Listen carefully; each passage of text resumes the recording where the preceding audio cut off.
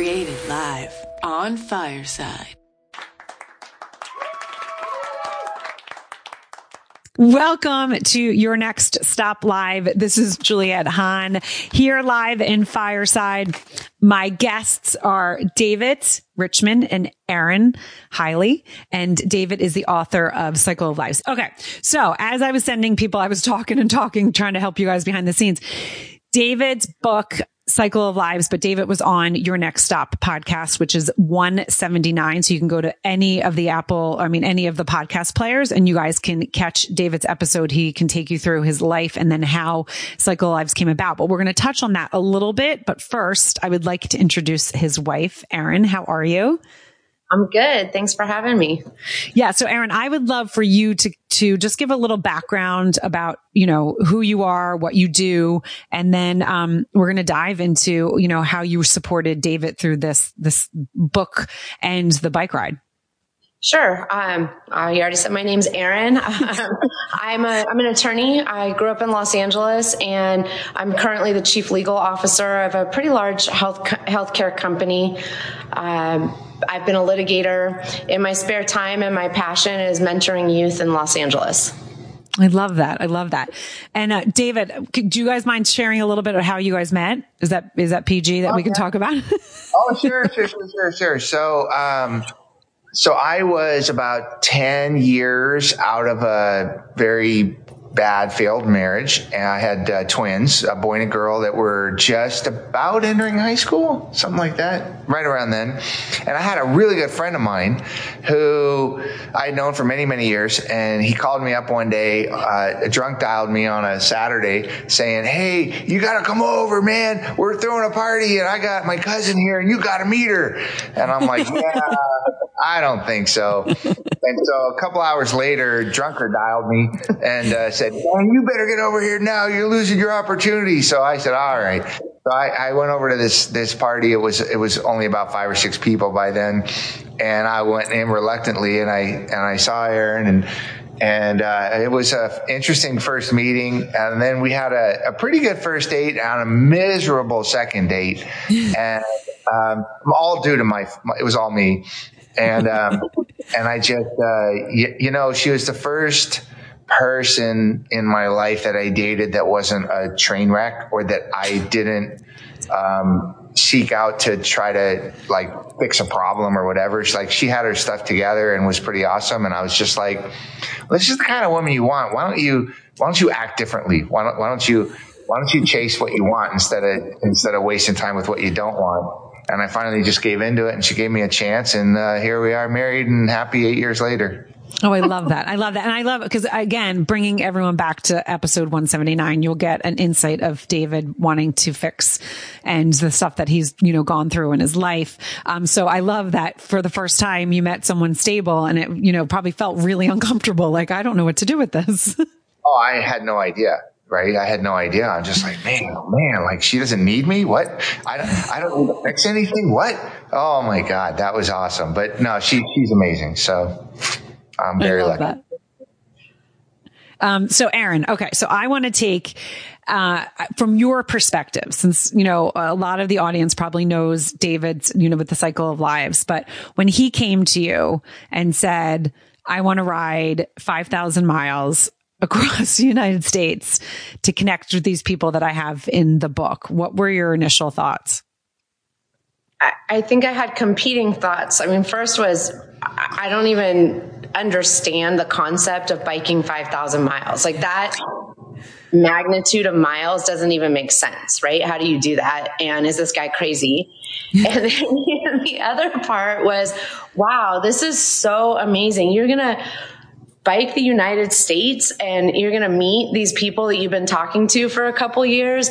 This sounds like a really amazing project, and you must be a really incredible guy. Right. And so how long into your first meeting did this all come about? It wasn't very long into our first meeting that he told me about it, but the bike ride was a little ways off. He was just in the process of starting to interview people, which was an experience in itself watching him do that. Right. And also, I mean, when you say the second date was a disaster, was it around that second date that he came up and told you this idea? No, he saved it for after a good date. And when he felt pretty comfortable, he could let me know how crazy he was. Right. That's good. Right. You save it for a little bit and then it's like, oh, and then I have this idea. Well, David, if you can just take again, for the listeners that are listening, we're live here on LinkedIn. We are on YouTube. We're on Twitch. If you can just kind of let everyone know in just, short, because I want people also to go back and listen to 179, just a little bit about, your sister got diagnosed with brain cancer. And then when you decided to write this book and a little bit about the background. Sure. So Juliet, just at a low point in my life, I'm overweight. I'm a smoker. I'm not athletic. I've got 2 young twins that, them and I are now kind of off on our own, trying to figure out who we are. They were about 4 years old at the time. I just decided I wanted to stop being, overweight, stop being a smoker, stop self-sabotaging. And I just said, okay, what are you going to do to change your life? And I kind of felt for the first time I had this long road ahead of me to figure out who I was going to be and what I was going to get out of life. And it was super invigorating. And at that time, almost at the same time, I got the call from my sister saying that she had terminal brain cancer. And so where my journey was endless and full of hope and inspiration and transformation and discovery, at the same time, her life, which was pretty set, she was pretty happy, good family, good career, really comfortable with who she was. Her journey was going to be very short. And that kind of created a pretty wild dynamic where it was really eye-opening on a number of different levels. And a couple of years into her journey, when it was getting close to the end for her, I really started to notice, Juliet, this dynamic of people were really good about dealing with the tasks around their cancer. How do I get to chemo, and how do I find a doctor, and how do I eat better, that kind of stuff. But when it came to the emotional aspects of it, people were just not well equipped to start those hard conversations. And so I thought to myself, after June died,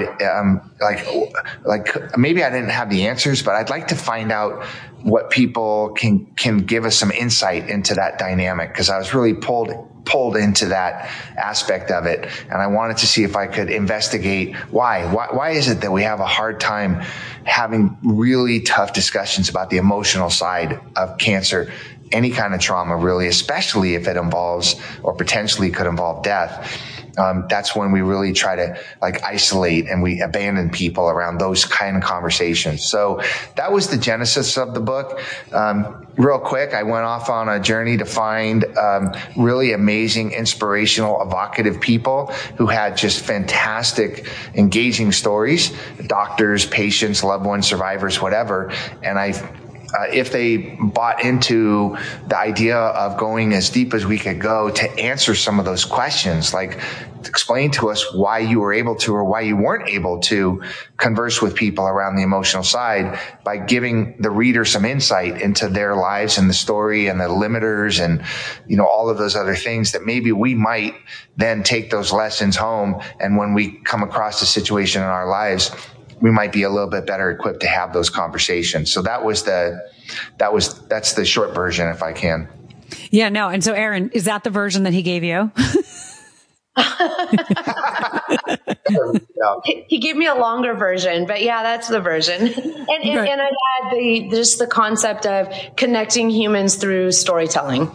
Right. Which when David, his PR people actually contacted me, and when David and I had our first conversation, I think it was supposed to be 15 minutes just to make sure he fit on the podcast. And I feel like we talked for an hour and then was like, wait, I need to have you on. And then I need to have you on again. And wait, I need to have you on again, because I am the same way. I am so passionate about stories and people connecting with stories. And, it's just such it really makes people better when you relate to someone or you know someone that has gone through something. It just brings the humanity into it instead of just making it a body. And that's what I think sometimes the world is missing, and especially with everyone being so busy. You know, I know COVID slowed things down, but then things, you know, took off in a different world. And I think more people need to listen and think and dive into others' stories. So that's why, I mean, David and I connected so much, but then that's also why I think when I came to him and said, listen, I want to also have Erin on. Do you think she would join? And he said yes, but then he was like, wait, you know, take me through this. And when I explained to him why I wanted to have you on, because I wanted to get your perspective of what it was like watching, you know, your husband go through this. And because you guys met after June passed, from what I understand, right? Correct. Right. So then watching him kind of bring all of this up, that's hard. That's hard as a spouse, because it's also like, okay, you're bringing, and I'm going to put words into your mouth, and this is what I want you to kind of converse on. But like, okay, this is going to be hard. You're bringing up emotions. You're talking about emotional stuff. This is bringing stuff up that maybe you don't need to bring up because this is in the past. So I would love for you to kind of take us through when David brought this to you, and then when it started kind of coming into fruition, you know, the thoughts and feelings you were having. Yeah. Well, when he brought it up, I think the crazy part was the bike ride, right? I mean, how do you get your mind around that? But really, what you're talking about, that emotional journey for David, that didn't really, I don't think I had a good reflection on that until we really went through the process, because David was focused on everyone else's story. And he may have said this to you before, but everyone he talked to said, my story's not interesting.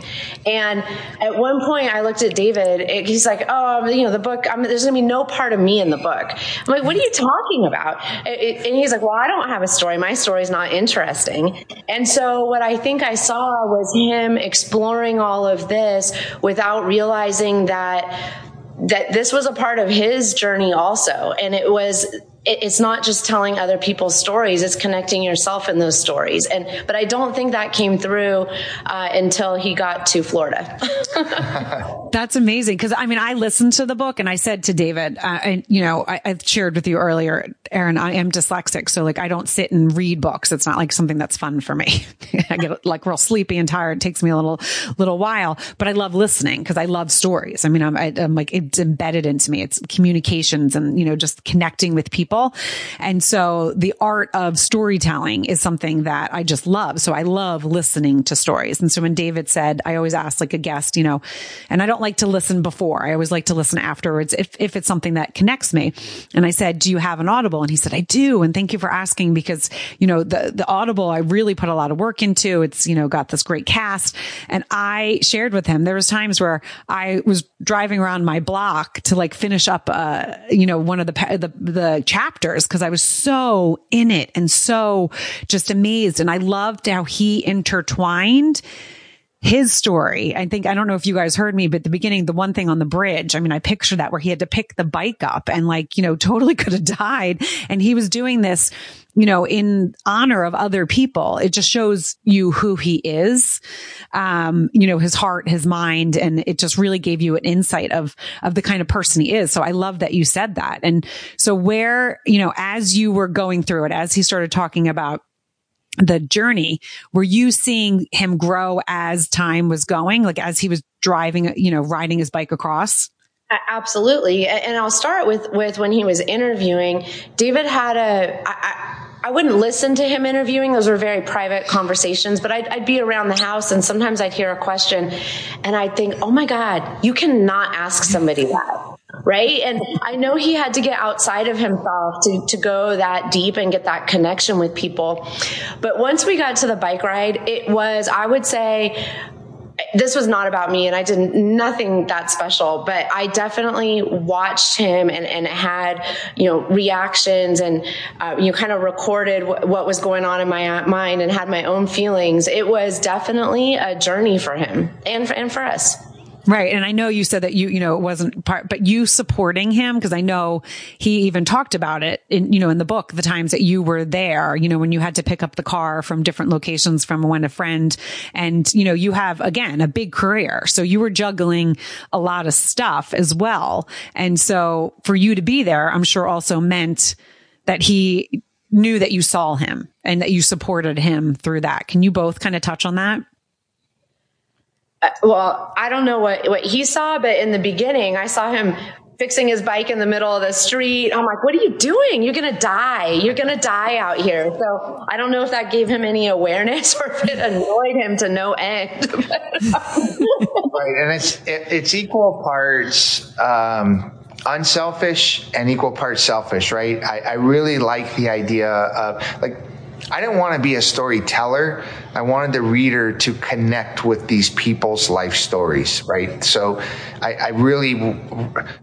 it's a really tough thing, Juliet. Imagine anybody that's gone through something as traumatic as, suicide of a family member, drug addiction, incarceration, super crazy health issue like potentially cancer, or losing somebody. I mean, these are heavy, heavy things. And when people were willing to uncover every aspect of it on an emotional level and share it with people so that they could be touched to bring that to their own lives, that was a heck of a burden. It's also a little bit unselfish, right? But it's a heck of a burden, because I have to do it right. If they're willing to show the story, I got to bring the story. So there was that seriousness to it. But on the other side, it's a little selfish of me. I need the help. I'm taking the time away. It's like I'm making it all about me. And part of it is like, I don't want the help. And part of it is I really want the help because I feel guilty for asking you to give up everything for my little thing. And, so there's a lot of aspects of it. But thankfully, Aaron was not judgy at all. Maybe the first day. He didn't tell me. He didn't prepare me at all. Right. The first day he stopped. He's on the 5. We're still in California, and he just hands me some bottles. And I'm like, what am I supposed to do with this? Like, I have my nails done. What is going on here? But it went from day to day. I got used to that really quickly. But I have to say, I alternated between days where I would be almost crying with, I don't know if it was pride or just emotion that a human being would be going through the things that he and his son went with him in the beginning, that they would go through, and just the physical exertion for this really altruistic and beautiful cause, to some days being like, what are you doing? What is wrong with you? I cannot be with you. Like, well, I pushed it really hard, and to have someone in my life that actually cared about me and wasn't like saying they cared or what. I mean, she really cared about me. There were a couple of days where I definitely pushed the limits of what I should have been doing. And we had a couple of minor little battles over that, but I had to keep going, and I had a daily mission to accomplish, and I couldn't stop doing that. And that caused a little bit of friction, but it also caused a little bit of understanding that, sometimes you don't have to understand, you just have to be there. Right. And I mean, I think, just as I'm like just smiling, picturing the whole thing, because again, you guys, Cycle of Lives is the book. It's right here in the scroll. You can go to David oh my God, I can't even say Richmond and you can get the book. It's one of the best books. And I, again, said this to David, like, I am not someone that, takes things lightly. I don't give people praise where they don't deserve praise, but I was impressed. I connected with every single one of his characters, but not only every single one of I shouldn't say characters, but every one of the people in the books, every chapter. But I also connected with David because you saw what David was going through. And then people like Aaron, that's why I wanted to have Aaron on, just knowing, okay, there's these people behind that are supporting him. I need to know them as well, because I want to know about their stories. I want to know about what, continued to push you guys to do this. And it's such a beautiful thing. And knowing David, again, back to 179, you guys can listen to that, hearing about who he is and his upbringing and, the kind of person that really he leads with his heart. I mean, it's very apparent in all of this.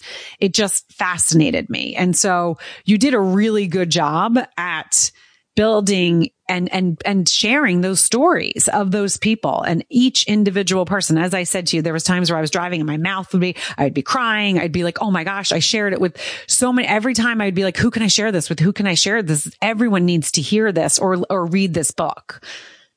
That's really sweet, Julia. And thank you for and also thank you for taking the time. I mean, there's a million sources of content out there, and for you to take some time for this it's really touching. So thank you. Well, I relate to that comment that you made. And I am not, the first book he gave me, I'm like, I don't read those kind of books. Well, now I do, but I spent a lot of time editing and really working on it. And I pride myself. If my friends saw me cry reading, they would laugh. They'd say, "Who are you?" And that story of Bobby just brought me to tears when it wasn't even the finished product. So it's hard for me. Right. It's my spouse. It's my husband. But I do agree with you. No, right. Go ahead, David. Yeah, I was just going to say, and there's not a single person alive, at least that I've ever run across, that doesn't have some bit of understanding of how lonely and isolating it is post and during trauma. And who doesn't understand that idea of, I don't know what to say. So sometimes we think we say the wrong thing. Sometimes we avoid people because we don't want to say the wrong thing. Sometimes it's a very, very tough. We've never run across anybody who doesn't have that situation. And one time I think we're in Texas or something, and I was upstairs trying to take a nap after like a 12-hour day while Erin was grabbing some food down in the lobby, and she was taking forever. And I'm like, oh my God, I'm so cranky because I'm so hungry. What's going on? And finally she showed up. And I'm ready to go, like, what the hell, man? Why did it take so long? I'm ready to do that. And she comes up and she's almost crying. And she's like, I was down in the lobby waiting for food. And this woman walked up and we were both small talking. And then it got to what you're doing. And she looked at me and said, this is Erin talking. She looked at me and said, I had a friend today at work whose 4-year-old son was diagnosed with cancer. She goes, and I don't know what the heck to say to her. Mm-hmm. And Erin's like talking to her back and forth. And so every single day, every person that we ran into had some touch point to this idea that what the heck do we say? Like how do we deal with people on an emotional level that are going through something that we just can't understand? Right. And I mean, how many times I've done it? And I've actually, since I've read your book, I've caught myself or stopped myself and been like, I'm sorry. Like when you say to someone, hey, how you doing? And you know that they just lost a spouse or they're going through something, you know that they're not doing well, but you don't know what to say. And so sometimes you change it to how you're doing today or how are you doing at this moment? How are you feeling right now? And to make it a little bit more, but it's hard because, right, people don't want to get uncomfortable. You don't want someone to feel bad. And I remember just recently, a classmate of my son's, his father passed away unexpectedly. And I said to them, just say, I'm sorry to hear about your dad. And they both were like, we don't really know him. It would be weird if we said that. And I'm like, it's weird if you don't say anything. It's weird if you don't say anything. And go ahead, Erin. I have a friend. I met him when I started college, early 90s, and he's got a pretty tough situation and a kid that's got a pretty rare disease, and he found out about it late. And I looked at David. This is after the bike ride. This is after editing his book. This is after everything I learned. And I've known this guy for, 20 plus years. And I said, I really want to call him and see, how things are going. Do you think I should do that? And he's like, yeah. What do I say? He goes, say hi, ask him how he's doing. Right. It's so hard. We don't want to say the wrong thing. We don't want to invade people's personal space. Right. And there's all these dynamics. I mean, and I found that just giving people a safe space to answer a question that they know is authentic. Honest to gosh, last night we were at an event, and after the event there was an after party, and I was waiting for the bartender to pour a glass of wine, and this woman and her daughter were sitting there, and we started some small talk, and they were there celebrating the recent passing of her dad. and her mom had just preceded him in death by a few months, and they've been married for 52 years. And my old me would have been like, what the hell are you doing telling me this? And how can I exit this conversation as quickly as possible? And then maybe the more in tune me would have went, oh, that's a sweet story. That's sad. And then I would have walked away going, what the hell was I supposed to say to that? But I just leaned in and I looked at her and I go, oh my gosh, that's crazy. Were you close to your dad? And she started going off about this stuff and growing up and how, they were married for 52 years and they got to meet all the grandkids and what a great life they had. And she's so thankful for it. And, oh my gosh, why am I telling a stranger this? And I was just like, isn't that cool? Like that you gave somebody a safe space to regurgitate their emotions about something that's so difficult that they would have kept bottled up if I hadn't had the fortune to know that I could lean in and ask, like, oh my gosh, were you close? Because sometimes, Juliet, that question also releases emotion. I was talking to someone who, she goes, yeah, one of the hardest things I'm going through right now is I'm taking care of my mom. I'm her caregiver. She's in hospice. And I go, oh my God, that must be tough. And she goes, yeah, because my wish in life is just that she dies before I do. And gosh, and I'm going through a lot of health issues myself. I don't want to die first. And I'm like, wow, oh my goodness, that's harsh. But at least it gave her a safe space to talk about it. Right. Right. Say, man, I'm taking care of my mom. I just hope she dies before I do. Right. But it's honest and it's truthful. Yeah. And that's what, people need to be, sometimes people are too honest and too truthful in other situations. But when it comes to trauma, that is something that, and death that is important. It always, we've had some friends that, their spouse or kids or someone has suffered for a long period of time, or a parent, and you have them say afterwards, there's a bit of relief. And I feel terrible that I have that relief, but it's that they're not suffering anymore and that we're not going through what, and it's like a guilt for them, but it's also very natural. It's a natural thing. And the more people talk about it and the more people bring it to light and make it real, it's okay to feel that way. That's part of what you're going through. There's nothing wrong with saying, I'm relieved. I'm sad, but I'm relieved. And I'm sure a lot of people go through that. Mm-hmm.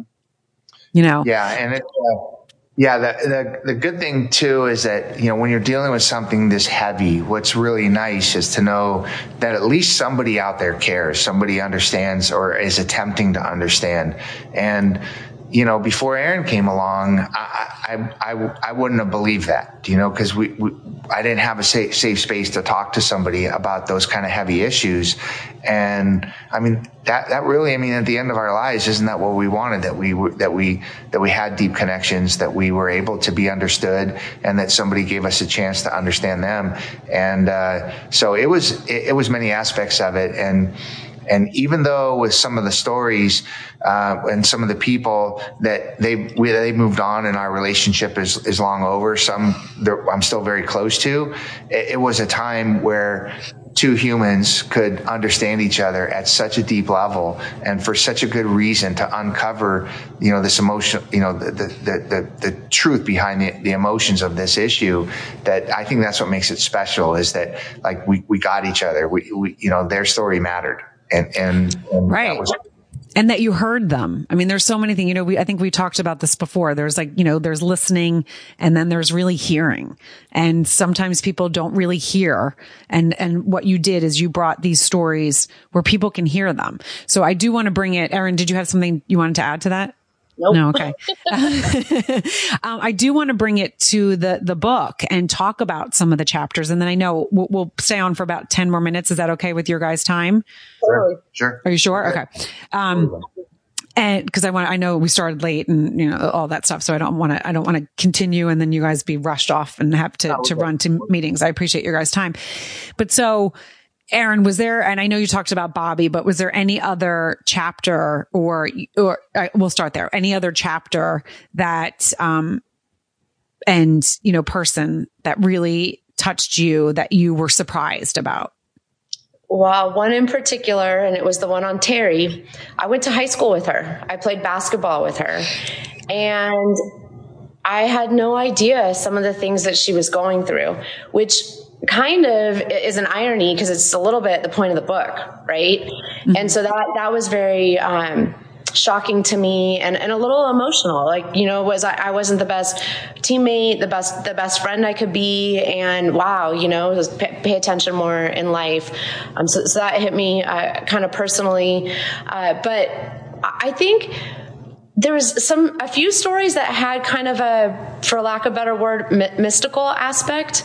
And the commonality of that in a random group of people, I think was pretty shocking, right? Jen, I'm not going to, give it away, but the end of Jen's story, the situation with Deborah. Deborah, right? With the with her struggle with religion, and then the Chicago, butterflies. The butterflies, butterflies, right?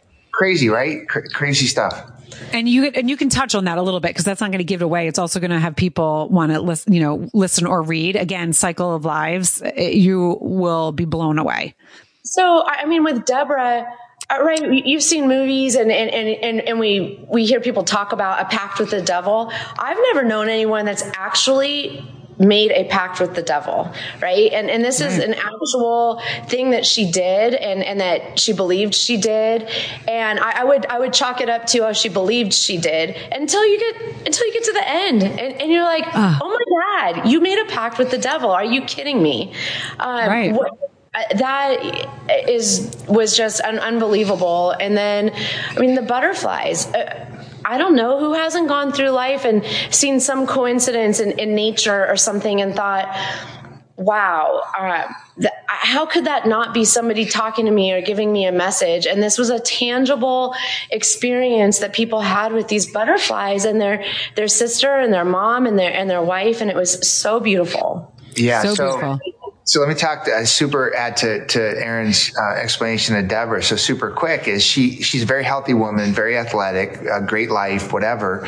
And she gets breast cancer and potentially it could spread and kill her.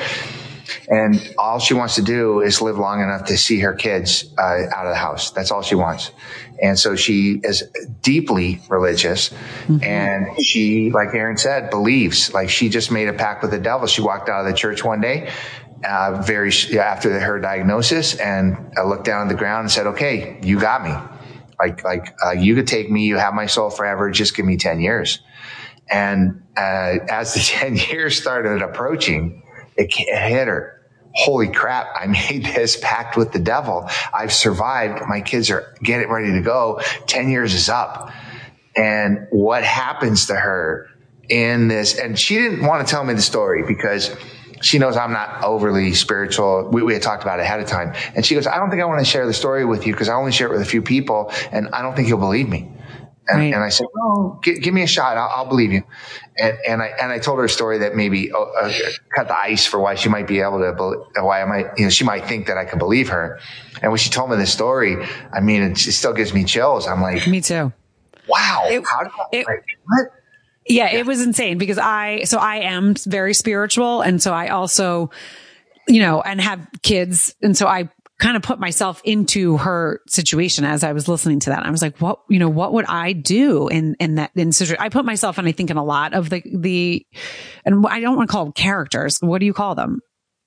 I call them book participants. Okay. But because I don't want to say characters because they're real people, the book participants. I put myself in a lot of times in their shoes. And I don't know if everyone does that, but I kind of always do that. That's how I live. Like, I'll be like, okay, what would I do in that situation? And I just remember being so blown away by that because I was like, wow. Like, and you knew that she believed so deeply and that this was something, that she was like, okay, I gave myself to the devil because I just want those 10 years. And I was like, that is so deep and so powerful. And you could feel that she just wanted to have that time with her kids. And I can completely understand that, which I think many people can. So I was, again, that was like, was so blown away by that. Yeah, thank you. And then you just mentioned, you put people, you want to put yourself in their shoes. The last story, right, is called A Mile in Her Shoes, that about Dieppe. And if you would have met Dieppe, you could still meet her. That's her real name. Right. But if you were to meet Dieppe, you would have no idea the depth of what she had gone through escaping Vietnam. As a kid. Well, you didn't know. You knew her for a long time. I knew her for years and didn't even know. I had no idea. One of the last barges out of Vietnam, the night Saigon fell, the mass discrimination that her and her family experienced, the rough times that she had, then to put herself through medical school, become a doctor, become a physician, become an OBGYN. And she walked around as happy as could be. But when she was forced to stop practicing medicine because of her own health issues and her fear that her tumors would turn cancerous, you just, when you spend a mile in her shoes to realize the emotional depth of what she was going through, I felt like exactly what you said. You want to put and you want to feel like to be them so you can understand them. And that way you might be able to better relate to them. Right. And we say that, but you can't get somebody by hanging out with them, even for a few years sometimes, unless you can walk a mile in their shoes. And that's what the stories all do, is allow us to really walk in their shoes, Yeah. And the other one was, that one blew me away too, because I was like, oh my gosh, just the amount of things that this woman has been through. Like, when is enough's enough, right? And when you are spiritual, it's like, okay, God gives you what you can handle. I truly believe that. But then some people just get so much and they just get banged down and banged down and banged down. And it's like, oh my gosh. The other one was, the woman, and this one, it killed me. It killed me. Cause again, with kids and stuff, the one that had all the boys that lost the daughter and then, had the little girl and then thought she was going crazy. And it turned out to be a brain tumor. I was hysterical. I was hysterical because I was like, oh my gosh, every chapter and every book participant, really, their story was so powerful and so many different pivots and turns. And David and I have talked about this, and I know I'm going off on a tangent for a second, but so many times when it's your own story, you don't think it's that big of a deal. I've had people say to me like, oh, your story, oh my gosh. And I'm like, stories so compared to some of these other stories, what are you talking about? I'm pretty normal. I'm really a normal person, but there's things that happen to me that someone else thinks is wow, because it didn't happen to them. Right. And they're like, oh, you were dyslexic. School was hard. You played 2 sports in college. You got, you were on the honor roll in college, realizing later that you were smart and, different pivots. Yes. There's interesting things, but some of these people, like that woman's story, just, brought me to tears. It brought me to my knees because I was like, oh my gosh. But then the positive, spin on it and her positive attitude of being like, I'm not crazy. It's a brain tumor was also like, okay, I understand that too. Right. So, couple of thoughts real quick is that one, at the beginning of each chapter, I asked people to give me their most positive emotion from their cancer journey. Yes, I love that. Emotion from their cancer journey. And the person that referred that story to me said, oh, I got this friend, she's near the end of her life. I didn't get to talk to her, but after she passed away, her husband was open to talking to me. And then I talked to her mom and sisters and whatever. But she said, even though she's at the end of her life, I would say if she had a positive emotion about cancer, it'd probably be gratitude. And I go, oh, get it the hell out of here. That's not possible. Nobody's going to be grateful for having cancer, especially cancer that kills you when you got 6 kids. It's not possible. And she goes, well, I think gratitude is really where it's at. And so when you get into the story, which again, I don't presume to understand what people are going through. Nobody understands me by guessing. Why am I going to guess? And so just to be humbled by the idea. And when you know the story behind it, you believe it. It's the truth. Right. But how somebody could be grateful for a situation like that, because framed the way it was and the reality of what they were going through, you understand how gratitude could be a part of the journey. And so, it sounded so shallow to me when I first understood. I'm like, no, no, it's not possible. But now you really understand it. Not only is it possible, it's 100% believable. And that's, right. The love that her and her husband had, and then the way it was breaking them down. I mean, I literally was like on the edge of my seat. I was like, oh my gosh. And I knew, they obviously you don't talk about it, and I don't want to give too much but this is what you guys will experience in this book. So definitely go out and get Cycle of Lives. And David, this is the other beautiful thing about it. All proceeds go. So explain that too, with the proceeds of the book.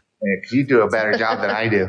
All 100% of the proceeds go to cancer awareness and research, charities and nonprofit organizations selected by the book participants.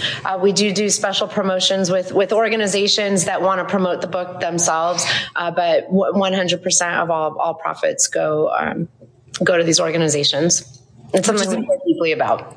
Yeah, which is amazing. I mean, so it's like, this is why I also love having these guys on, because there's a real love for for what they have done. So Aaron, I also, cause I know we're coming to the end and I know we could be on for like 5 hours. And so I'm trying to not go too long, but I also would love for you to give people advice and I know you might be laughing at this, but when what you've gone through with David and this amazing thing that he kind of really created as the spouse, I would love for you people that are listening right now, and they maybe have an idea, or maybe they're the spouse of someone that has an idea. Can you give any advice of like how to receive it? Yeah, well, that's a tough question. I think that you need to receive it with curiosity and love. And what I mean by that is I really can't relate to what he did.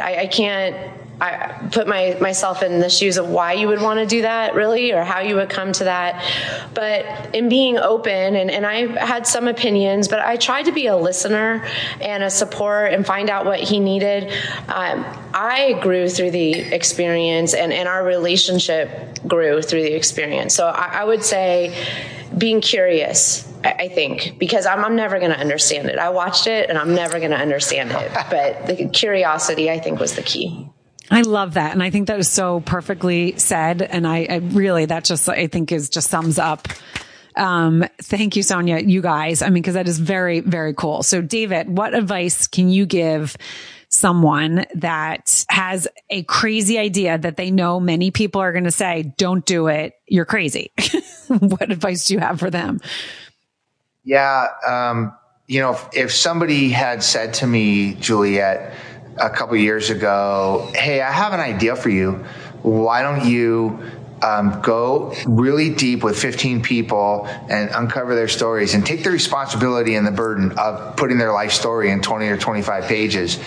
And then why don't you get on your bike and bike around the country for 45 days and beat yourself up physically, emotionally, and every other way. I would have looked at him and said, get the hell out of my house, dude. What the hell are you talking about? But when it's something that you want to do and you're not doing it for them, you're not doing it it's because somebody asked you to, because somebody told you to, because somebody expects you to, but you're doing it for you.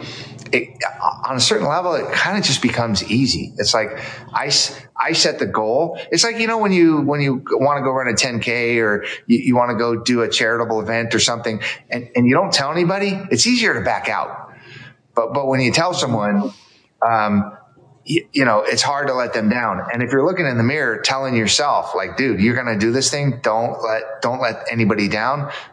Wow, that's awesome.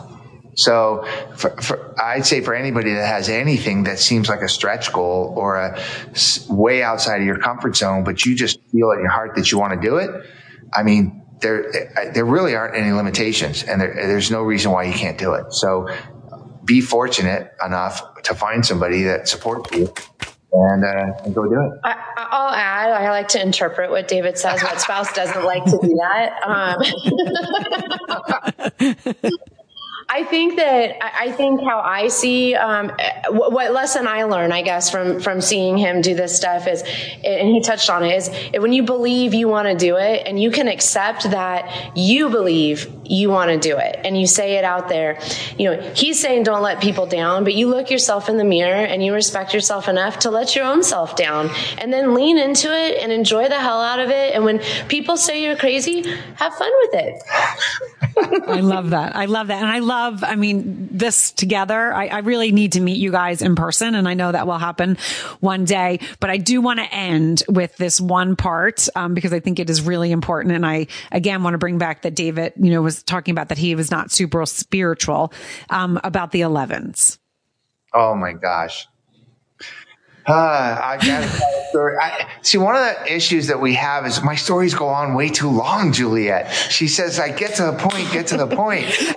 No, but I have to pause for a second. The thing that I find fascinating is, though, that David is in the financial world. And when you know someone in finance, you think that they're very to the point and this and that. But David is such a creative that when I tell you when you guys, you have to listen to 179 to know what his career is, you're going to be like, wait, this is so like a square fitting in what is that circle but it's so interesting because it does. But so just tell it very short and then we'll. So near the end of my sister's life, she kept seeing all these ones. It's like 111. Whatever. She was just seeing ones everywhere. And she called me up one day and she said, I'm seeing these ones. And I don't know if you know this, but I was on the phone when our dad died. I was on the phone with him and he died at 111. And so maybe that's him and looking over me. He's my guardian angel, whatever. And so I was like, that's kind of silly, but okay, I'll let you have that. How am I going to tell you no? And then after June passed, literally, the first grade school classroom my kids had was room 111. And we would go for a bike ride and we went 11.1 miles. And we would come home from a vacation and pull into the driveway and it'd be 11:11. And I'm like, come on, man, that's completely stupid. And so this was going on forever and it's become this long, drawn out 11s must mean, well, okay, in some way, I guess June's looking out for us, right? That's cool. So we write the book and it goes, I write it, I rewrite it. Aaron edits it. I rewrite it. I send it to the editor. They rewrite it back and forth to the publisher, back and forth. They lay it out, the copyright editor. It goes through a million different versions. One day I'm at home working late and I get a call from a text from a friend who says dude, that was pretty cool about June and the 11s. And I go, yeah, good story, right? And she goes, no. It's really cool what you did with it. And I go, I don't know what you're talking about. Right? What the heck? And she goes, what do you mean? And I go, what do you mean? And she goes, go get your book. I go, yeah. She goes, open it up to the story about the ones. I go, yeah. And she goes, look at the end of the chapter. I go, yeah. She goes, what page is that on? 111. So crazy. I get such the chills. So, what? Impossible. Absolutely impossible. When he showed me, it's just chills. We're not possible. It's impossible to have. I couldn't have contrived that anyway, because there's 15 hands on a book for laying it out and changing it and editing which chapter goes where and what story. It's not possible. So I guess you just got to go, okay, all right, I'm just going to be open to what the universe gives me. Well, and that's the thing. And if anyone looks up, you guys can go, their 1s and 11s are angel signs. And it really is really cool. Cause when David told me about that for days before I think it was I even interviewed you, and I'm not into numerology really. I astrology, universe, spiritual I am, but I'm not just, I don't know. I will sometimes look at it and be like, oh, interesting, but I don't know that much about it. But days before I kept seeing 11s and 1s. And I was like, this is so weird. And I actually looked it up. And then David was said something about the 11s. And I was like, wait, what did you just say with that? And I hadn't read that chapter yet. Isn't this weird? And I hadn't read the chapter yet. And then he said, my sister with the 11s. And I read it and I was like, holy crap. That's so weird. I literally was having dreams, vivid dreams about 11s. And there's I kind of put it to something else. I was like, oh, that must be blah, blah, blah. And then I was like, no, that is me just the kind of universe, spirit, whatever, solidifying that this David and I need to have this interview or whatever. It was just so freaking cool. And I guess it was June. Incredible. That's crazy, right? Yeah, that's crazy. Incredible. It's crazy. And I think even in our text chain, I think you even said, I was like, what is that? Because I've been seeing that, right? I mean, you know why? Because after we were talking about it, I think like he sent me a note or something and we finished and I go, hey, look what time that text went through. The text went through at 11:11. Right. Yeah. Oh, yeah. And I think I said to you, I've been seeing 11:11. That's so weird. And you're like, oh, wait until you get it into the book. It was something like that. And I was like that. And, you know, I mean, there's some people listening that are like, wow, the three of you are stupid as hell because like, how do you not understand what the heck is going on? Right. But I don't know, maybe we're just fresh souls or something that I'm just like, all right, whatever, you know, and somebody else is like, boy, you guys are dumb. You should know that this is the way of the world, right? Or whatever. Right. And then there's also going to be people listening being like, okay, Looney Tunes, what are you guys like? Have you seen your unicorn? Are you riding out on your unicorn? That's where I was going with it. Yeah. Yes. Well, I just have to say this has been amazing. I'm sorry for the delays in the beginning, but I knew it was going to be so worth it. And I knew the universe was going to make it happen. So, thank you, Aaron and David, so much. And truly, I cannot wait to meet you guys in person because I just feel like we are connected. And Aaron, even talking to David, I remember asking him so many questions about you. Like, well, okay, when did you meet Aaron? When did you guys get married? After like watching, reading the book, because I was so curious of the timetable of how it all played out. And it really, you guys are doing some beautiful, beautiful things and keep it up. Thank you, Juliet. Really appreciate you.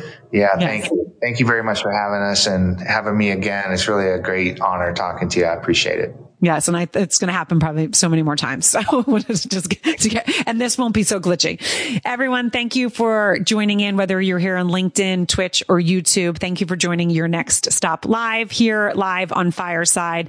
Again, thank you so much, David and Aaron. And you guys, seriously, go get the book. You can either do it on Audible or you can purchase it, but all the proceeds go to cancer research. I mean, give it to someone, gift it. It's not a book that you're going to be like, oh my gosh, this is too emotional. There's so many ups and downs, but it's really a powerful, powerful piece. And so again, thank you guys for joining Your Next Stop Live. Enjoy the rest of the week. Oh, good. We got good music going out. Bye, everyone. Thank you. See you next week. It's no secret.